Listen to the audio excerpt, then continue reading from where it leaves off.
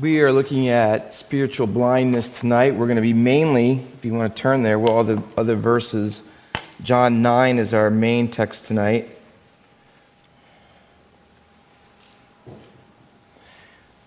Just to give you an idea of what people who are lost spiritually and what condition they're in, I'm hoping that it'll impact your evangelism, how you see them. I hope it'll impact your evangelistic praying and how you, when you get on your knees and pray for lost people, that they get saved, that you might say even more to God about not just saving them, as great as that is, but you might ask Him to do special things, particularly to bring them to that place of salvation. It's also good for us always to examine our own hearts too. These messages are always for us. Let me ask you, what would you rather have happen to you? Would you rather be blind or would you rather be deaf? How many would say, I'd rather be deaf? How many would say, I'd rather be blind? Why? Most of you said deaf, and that is the most common answer. But why? Why would you rather be deaf? Someone right where you are is fine. Why would you choose that? What would be preferable, although either one of them are not preferable? Mike? Oh yeah, you can't hear the music, right? That's one of your main things in life, right? Couldn't hear music. What else? Chris? I've heard people that are both blind and deaf wish for their hearing back because they're very lonely. They don't talk to anybody. Nobody talks to them. Okay, so there's people who are blind who are people who wish they could have their hearing back because they can't hear anybody. There's no communication. It makes them feel isolated, lonely. Okay? Someone else. Why would you choose to be deaf? Yes, Bob. Well, being deaf, you could read lips, you can do the sign language bit, and still have very prosperous time. Okay. So you could do sign language and all the other capabilities out there for you. Although you'd hope you'd find some other people who could too, right? Does anybody, obviously we have a couple, but anybody know sign language? Right? Couple, right?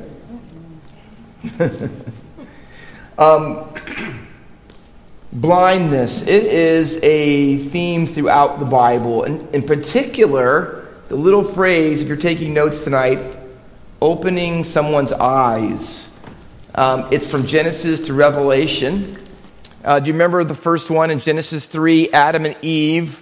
It says that Satan said to them, if you eat of the tree of the knowledge of good and evil, your eyes will be what?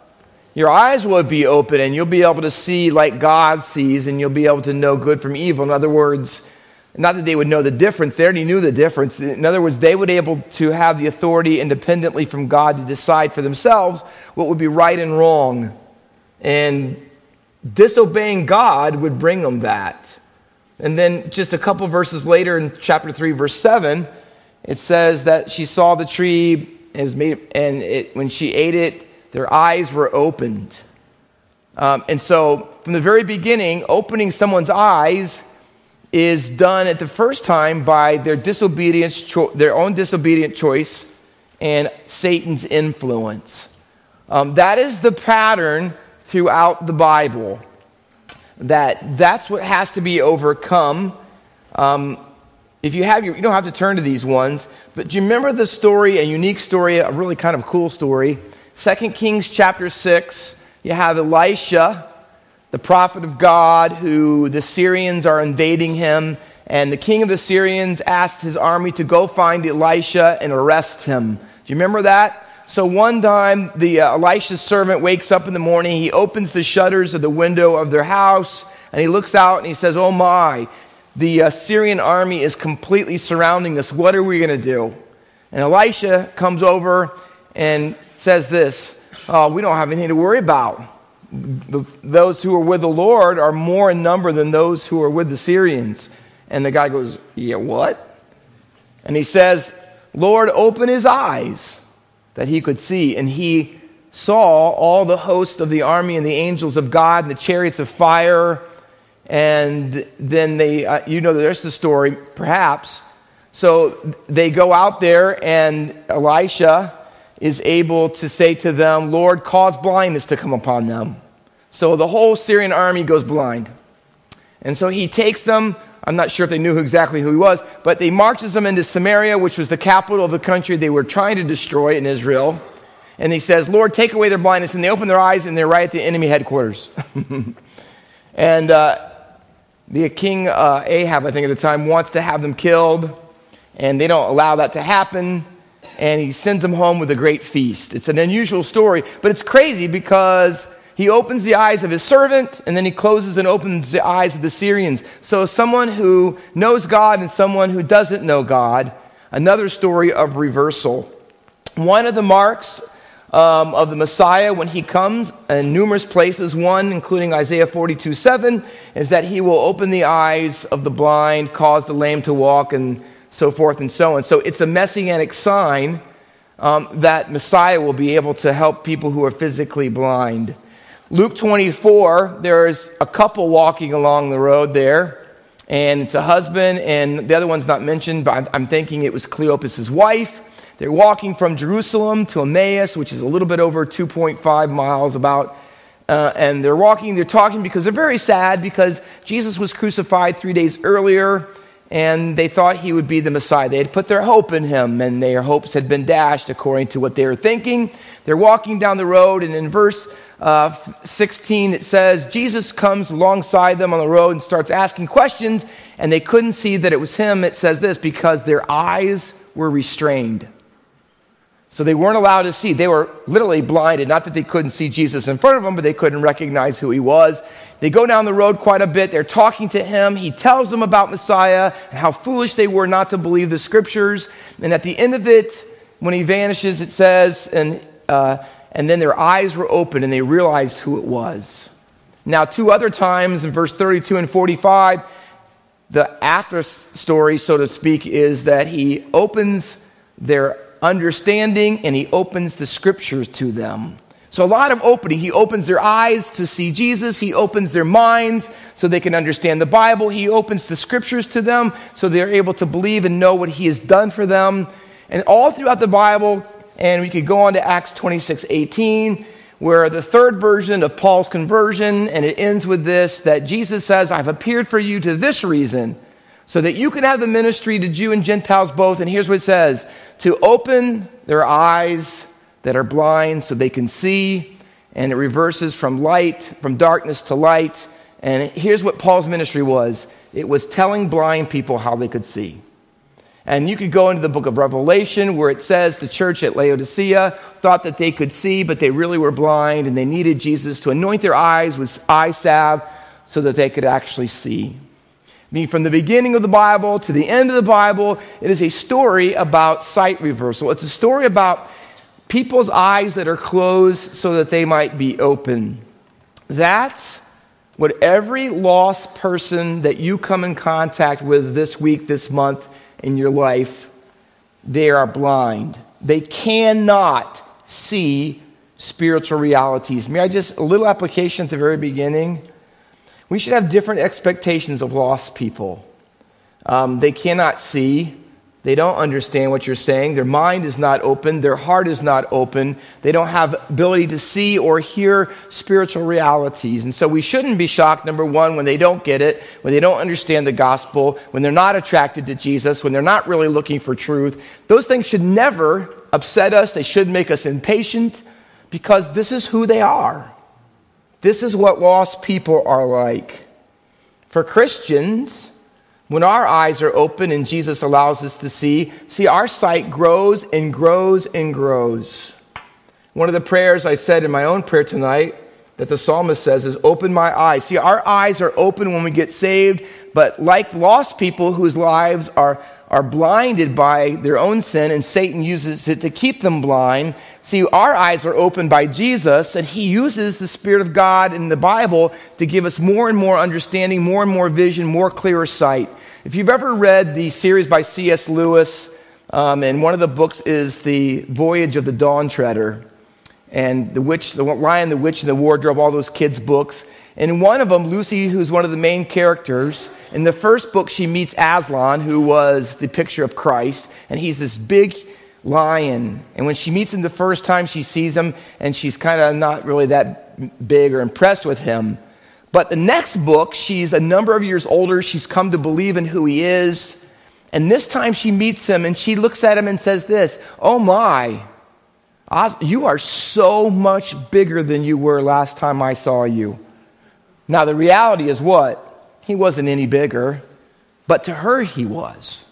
Because she had changed, and she had so much more clearly understood who he was, that in the process of her life, she was seeing him as bigger and bigger and greater and greater. See, that's what ought to happen in the Christian life. See, the more that our hearts and minds are open to the Scripture, see, we ought to say metaphorically, hey, Jesus is bigger to me than he was last year. He's bigger to me than he was when I first got saved. And the older I get, the more I know the Scriptures, the more he opens my eyes to the things of God, the bigger and more powerful and all wise and loving he really truly becomes. So lost people, every single one of them are spiritually blind. So I'm going to ask just two questions tonight. What are the causes? What are the causes of spiritual blindness? Well, the first one is, and there's two causes. One is sin, and the other is Satan. Let me show you both of them tonight because it's crucial if you're going to understand what's happening in people's lives that you're witnessing to and praying for. Adam and Eve were the first people and only people to be able to, as Jesus would say in Matthew 13:13, they could see, but they couldn't see. At the beginning, they had clear spiritual vision. It was uninterrupted and unhindered by sin. But as soon as they ate from the tree that was forbidden by God, they could see physically, but they could not see spiritually any longer. And that was noted by the fact that they hid themselves. Blindness in the Bible, not being able to see spiritually, is a metaphor. There are lots of them, metaphors for sin. Another one we saw last week was deafness. Another one is leprosy, sicknesses, disease. There's all kinds. If you go through the Bible, they're metaphors. And when you look at leprosy, when you look at certain sicknesses, you look at being deaf, you look at blind, here's what the Bible wants you to know and to think. This is what sin looks like. Here's what it looks like in someone's life. It's like they cannot see at all. At all. Numerous times in the Bible, when people are blind, not always, but when they're blind, sometimes it means that their blindness is making them head for judgment. Sodom and Gomorrah, remember when the angels came and Lot invited them into his house and they were outside his door beating on it? Remember the Bible says that God, the angels that were there, struck them down with blindness. Why? Because every time, there's only 4 times in Scripture in the Old Testament that God strikes certain people groups down with blindness, and every single time it's because they're being wicked and they are lining themselves up for judgment. So here's what we would come to the reality of. When I pray for people who are lost and I'm witnessing to them and I know that they are blind, here's where the blindness is leading them. It's leading them to God's judgment. Every single person who remains spiritually blind their entire life and they die in that condition will be eternally judged by God for it. It's a time of judgment. Sodom and Gomorrah, the soldiers who came, I told you that story already. But in the Bible, it's a big deal when you're blind because it has a spiritual meaning for it. So sin is the result, or sin is the cause of spiritual blindness. But what about sin in particular? Don't turn there, but in John's Gospel, chapter 3, Jesus is talking to Nicodemus, and you know the famous lines, you must be born again, so forth and so on. And later on in the passage, when he tells him he has to be recreated and born again, Jesus goes with the metaphor that's throughout John's Gospel from the beginning to end is light and darkness. We would say it this way, blind and not be able to see or be able to see. Jesus says, here's why people are blind. Here's why people need to be born again. You ready? Because the light of the world has come and men love darkness rather than light because their deeds are evil. See, here's what you know about someone who is spiritually blind, is they have a conscious preference for darkness. It's not just something they do, dark things. They demonstrate their blindness because it's what they want. They prefer it. They want it. So let me tell you this. It's not trying to get blind people who do bad things to change their behavior. Salvation on any level, no matter what metaphor you use, is never a goal of behavioral modification. We're not just trying to have bad people become better and blind people to act more like people who are in the light. That's not what we're doing. See, the change and the transformation that has to take place, and while our study is so important, is it has to change not on the deeds level, but on the desire level, which pushes us as Christians and pastors and people who pray to realize we can't do that. We can't change people. Now, everyone in this room who's a parent knows exactly what I'm talking about. Am I not right? You can spank your kids when you're growing up, and you can say, time out, and I'm going to take this away, and you're in real trouble. Give me the keys. Whatever it is and whatever age it is, you can try to make them do what you want. But to make them want to do what you want is you can't do it. It's the most frustrating thing ever. And when they're really teeny and little, 2, 3, 4 years old, I can say, oh, Johnny, you would be such a good little boy. Okay, I'll do it. Right? But they're only doing it because I'm coaxing them into it. Or they're going to do it because Daddy says you better do it. See Mr. Rod over there? Rod of correction? He's going to visit you. And they're going to want to, I fear now, right? But I'm not controlling it. They don't do it because they want to. They're afraid of consequences. They're afraid of this. Every parent realizes the horribleness of the fact that you cannot give your children desires for what is right. You can't change them that way, can you? You can't change blind people to desire the light. You can't. But that's exactly what blindness means. Do you get it when you're thinking and witnessing to them and praying? Do you get it? They need to be changed on the deepest level possible. And you can't do it. You can't do it. You can't coax them into it, explain it into them, argue it into it. You can't reason with them into it. You can't do any of those things. None of that will change them to the core issues of what's going on in their heart and lives. Sin is a cause of spiritual blindness. Number 2, Satan is a cause of spiritual blindness. In Matthew 12:22, Jesus casts out a demon, and the demon had caused this person to be both deaf and blind. Because the demon possession made them deaf and blind. Just like it did all kinds of crazy stuff to the man of Gadara.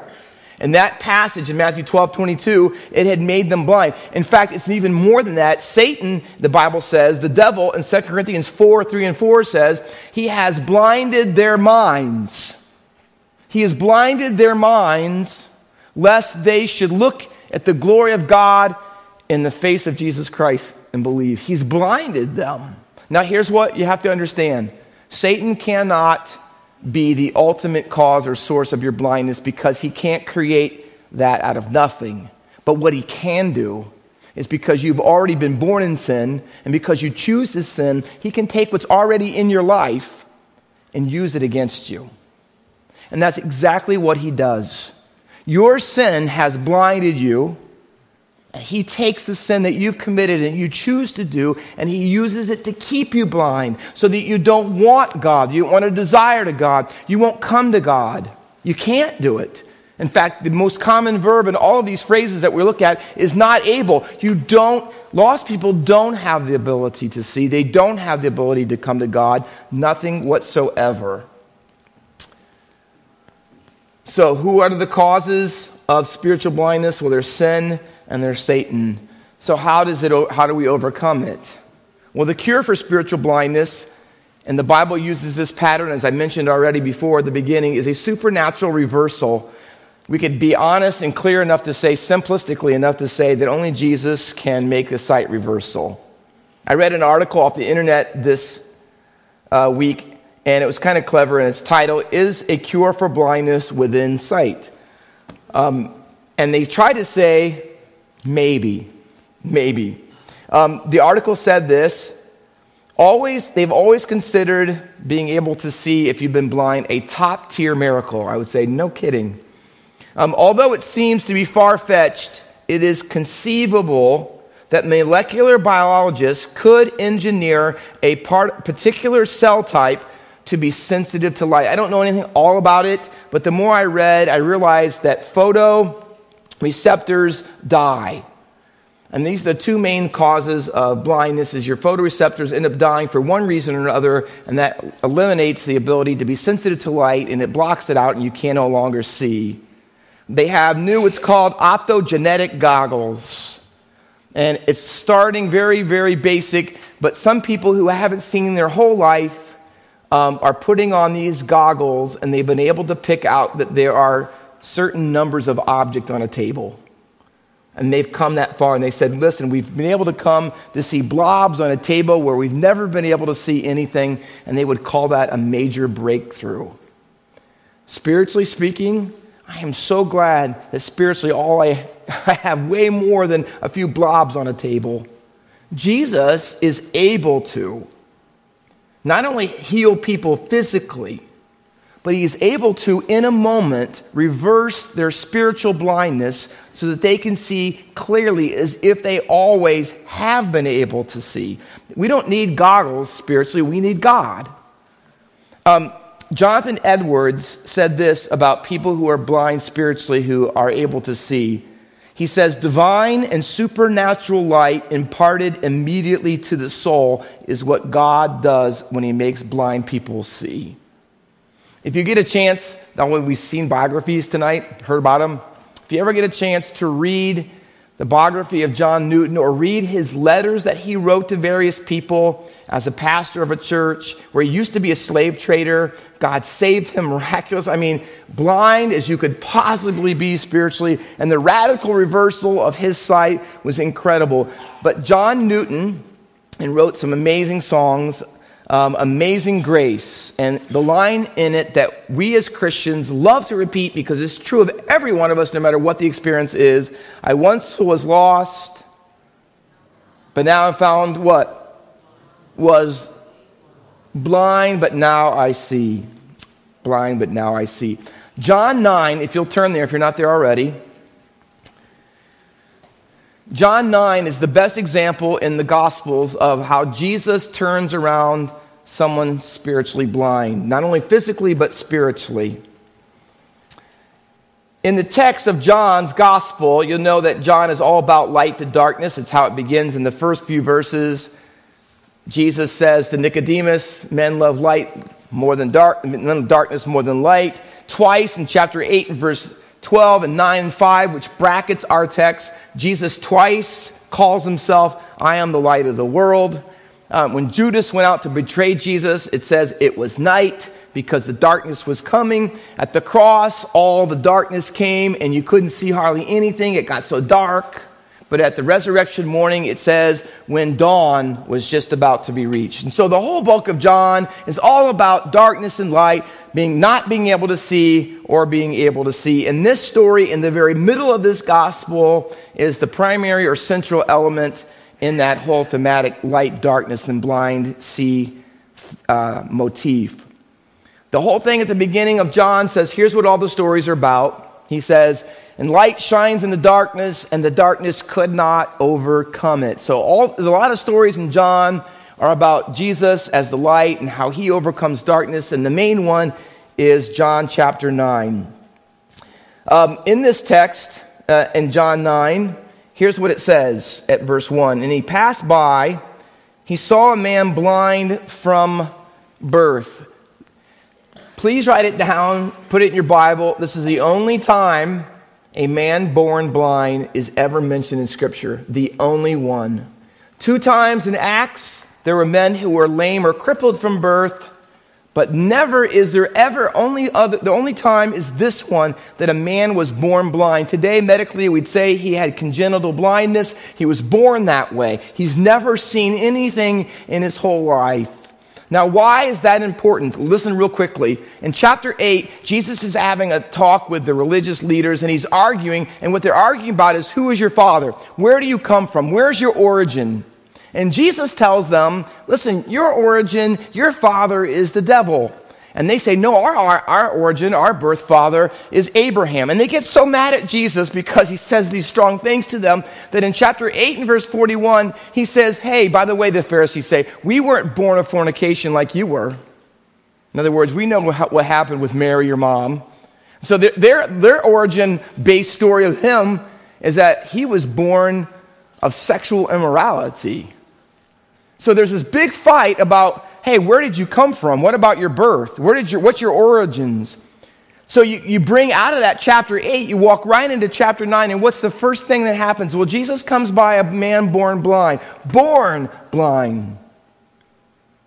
Now we're going to talk about origins, not Jesus's, but we're going to talk about the Pharisees. And then we're going to talk about this guy blind. See, he was born this way. 4 times in the text, read it for yourself, 4 times it talks about he was born blind. Born. Every time it's the same word. He was born this way. See, you and I are born spiritually blind. We have not seen one spiritual truth or reality since the day we're conceived. Until the moment that we become believers, we've never seen one spiritual truth. We don't understand one single thing about God. Now, to be born blind in Jesus' day had lots of ramifications. Socially, he is ostracized because in Leviticus and other places, you couldn't be a priest if you were blind. You couldn't offer blind sacrifices. Your lamb couldn't have one eye. And you couldn't go into the temple because if you were blind, a lot of people thought, as it was in this text, that if you were born blind, something was wrong and God was judging you. And they have a lot of ammunition in the Old Testament to think that way. So here's this guy born blind. From the very moment of his birth, as he grows up, everybody shuns him. He is ostracized. He is a religious outsider because he's born that way. Economically, verse 8, it says he's a beggar. So if you're blind, eventually as you grow up, you can't get most jobs. No one takes care of you. His parents are mentioned in this thing, but they're not even taking care of their own son because he's begging to get through life. Even his family has turned their back on him. Socially, economically, spiritually, he's an outsider. He's not allowed into synagogue or temple and lots of other things because he is unclean, because he's got something wrong with him. This is the whole life that he has. He was born blind. There's not one single thing that he can do to change it. And the Bible says at the end, when he starts getting lippy with the Pharisees, he says, who are you to talk to us like that? We're Moses' disciples. And by the way, you were born in sin your whole life. That was their view of him. So he was born blind. And Jesus healed a lot of blind people. Bartimaeus, son of Timaeus, numerous other ones along the side that are unnamed on the side of the road. But this one, he heals differently. The Bible says in the first few verses after verse 5, where Jesus says, I'm the light of the world, it says Jesus got on the ground, he took some dirt in his hand, and then he spit in it, and he made a mud, and he puts it with his own hands on the guy's eyes. And then he tells him, go down to the pool of Siloam. You have to realize Jesus is in the temple. He's going to walk most of the way through downtown, so to speak, and out to the outer ring of the wall to go to this pool. It's a long walk. And he wants him to go wash the mud off and come back. And the question is, of every commentator, why in the world did he do it this way? He has healed people by his word. He healed the one guy where he said, remember it was process, he sees like you're fuzzy like trees grow. Remember all that? So there's different ways that Jesus has healed people who are blind. This time, he doesn't do it. This is the only way he's ever done it this way. So why does he kneel on the ground? Why does he make mud? Why does he put it on him? Well, look, what's the whole book of John about? First 5 verses of chapter 1. God's the creator. He shines light. So Jesus is the creator, and what does the creator do when he's making someone new?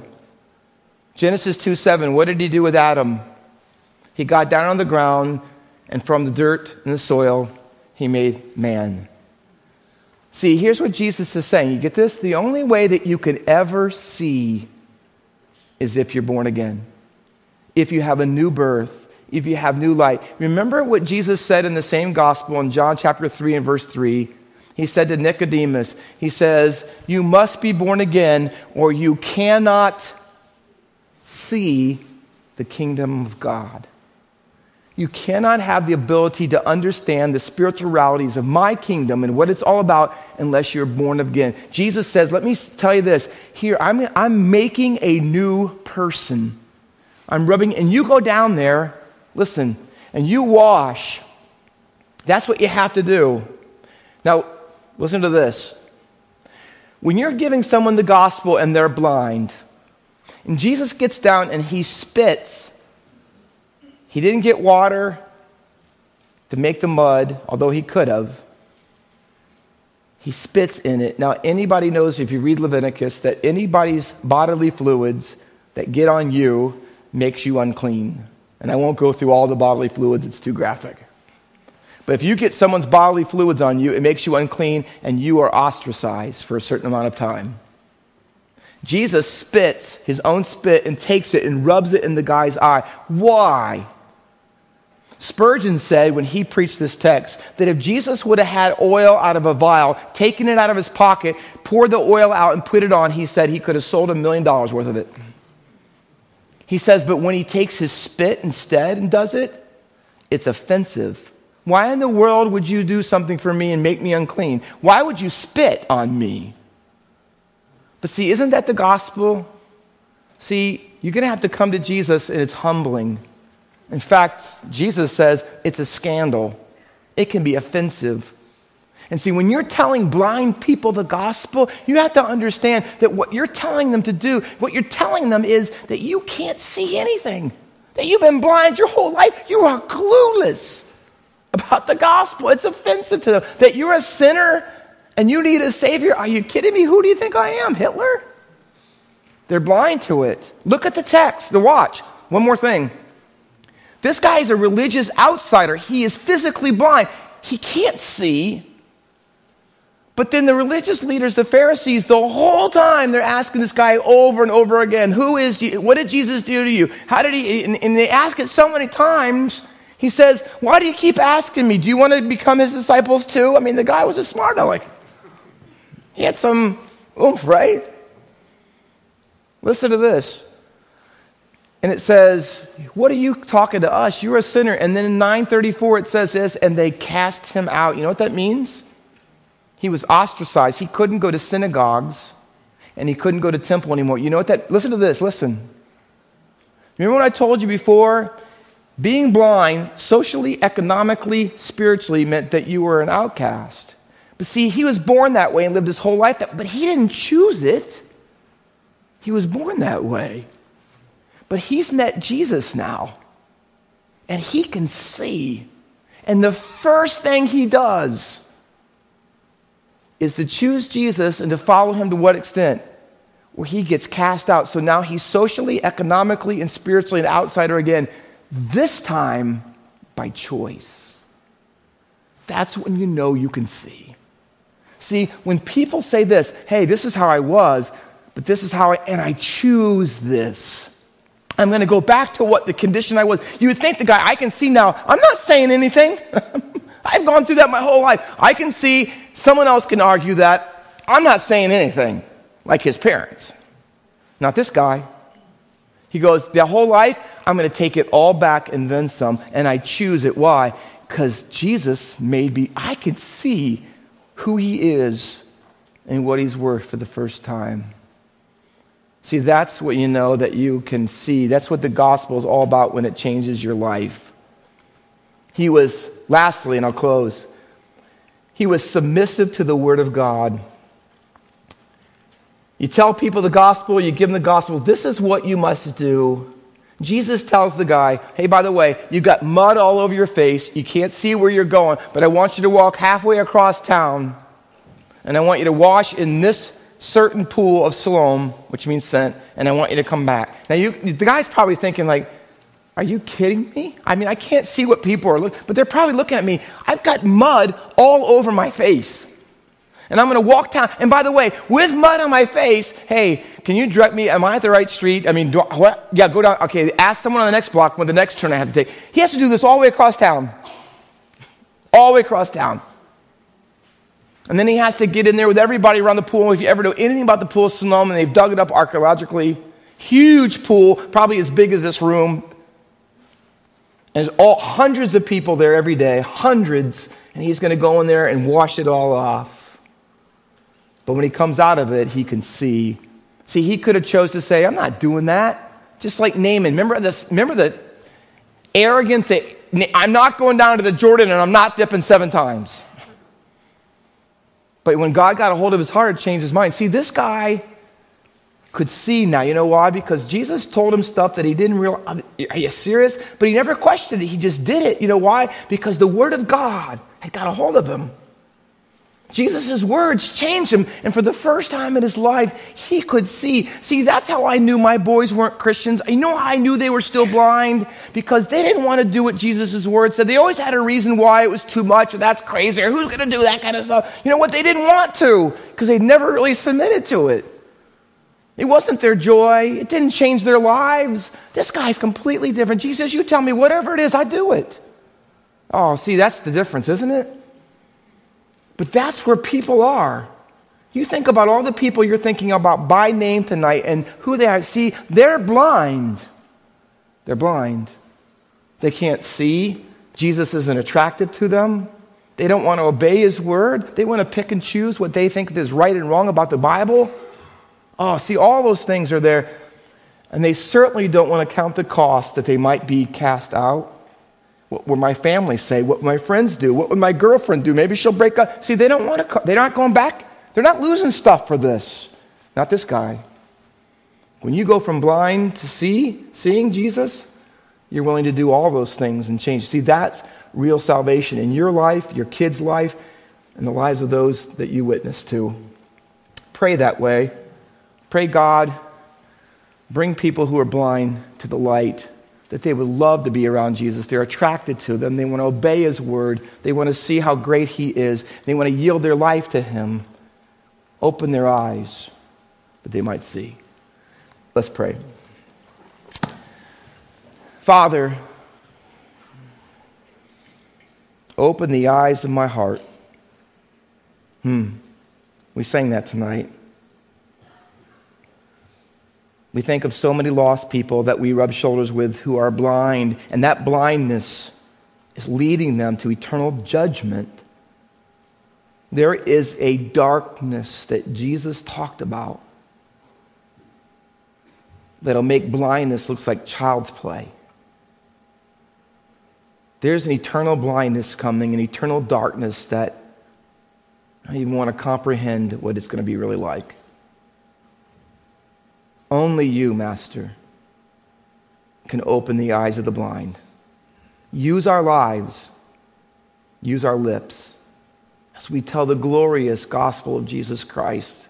In your sovereign good pleasure, may you see fit, Lord, to bring worshipers from the nations to your glory by opening their eyes that are blind. Don't let Satan and the darkness overcome. But Jesus, as you did on creation, may you say the words into their heart, let there be light, that you might dispel the darkness, flood it with the light that is in the glory of God in the face of your Son, Jesus. And we'll thank you for the miraculous changes that you alone can do. For it's in your matchless name we pray. Amen.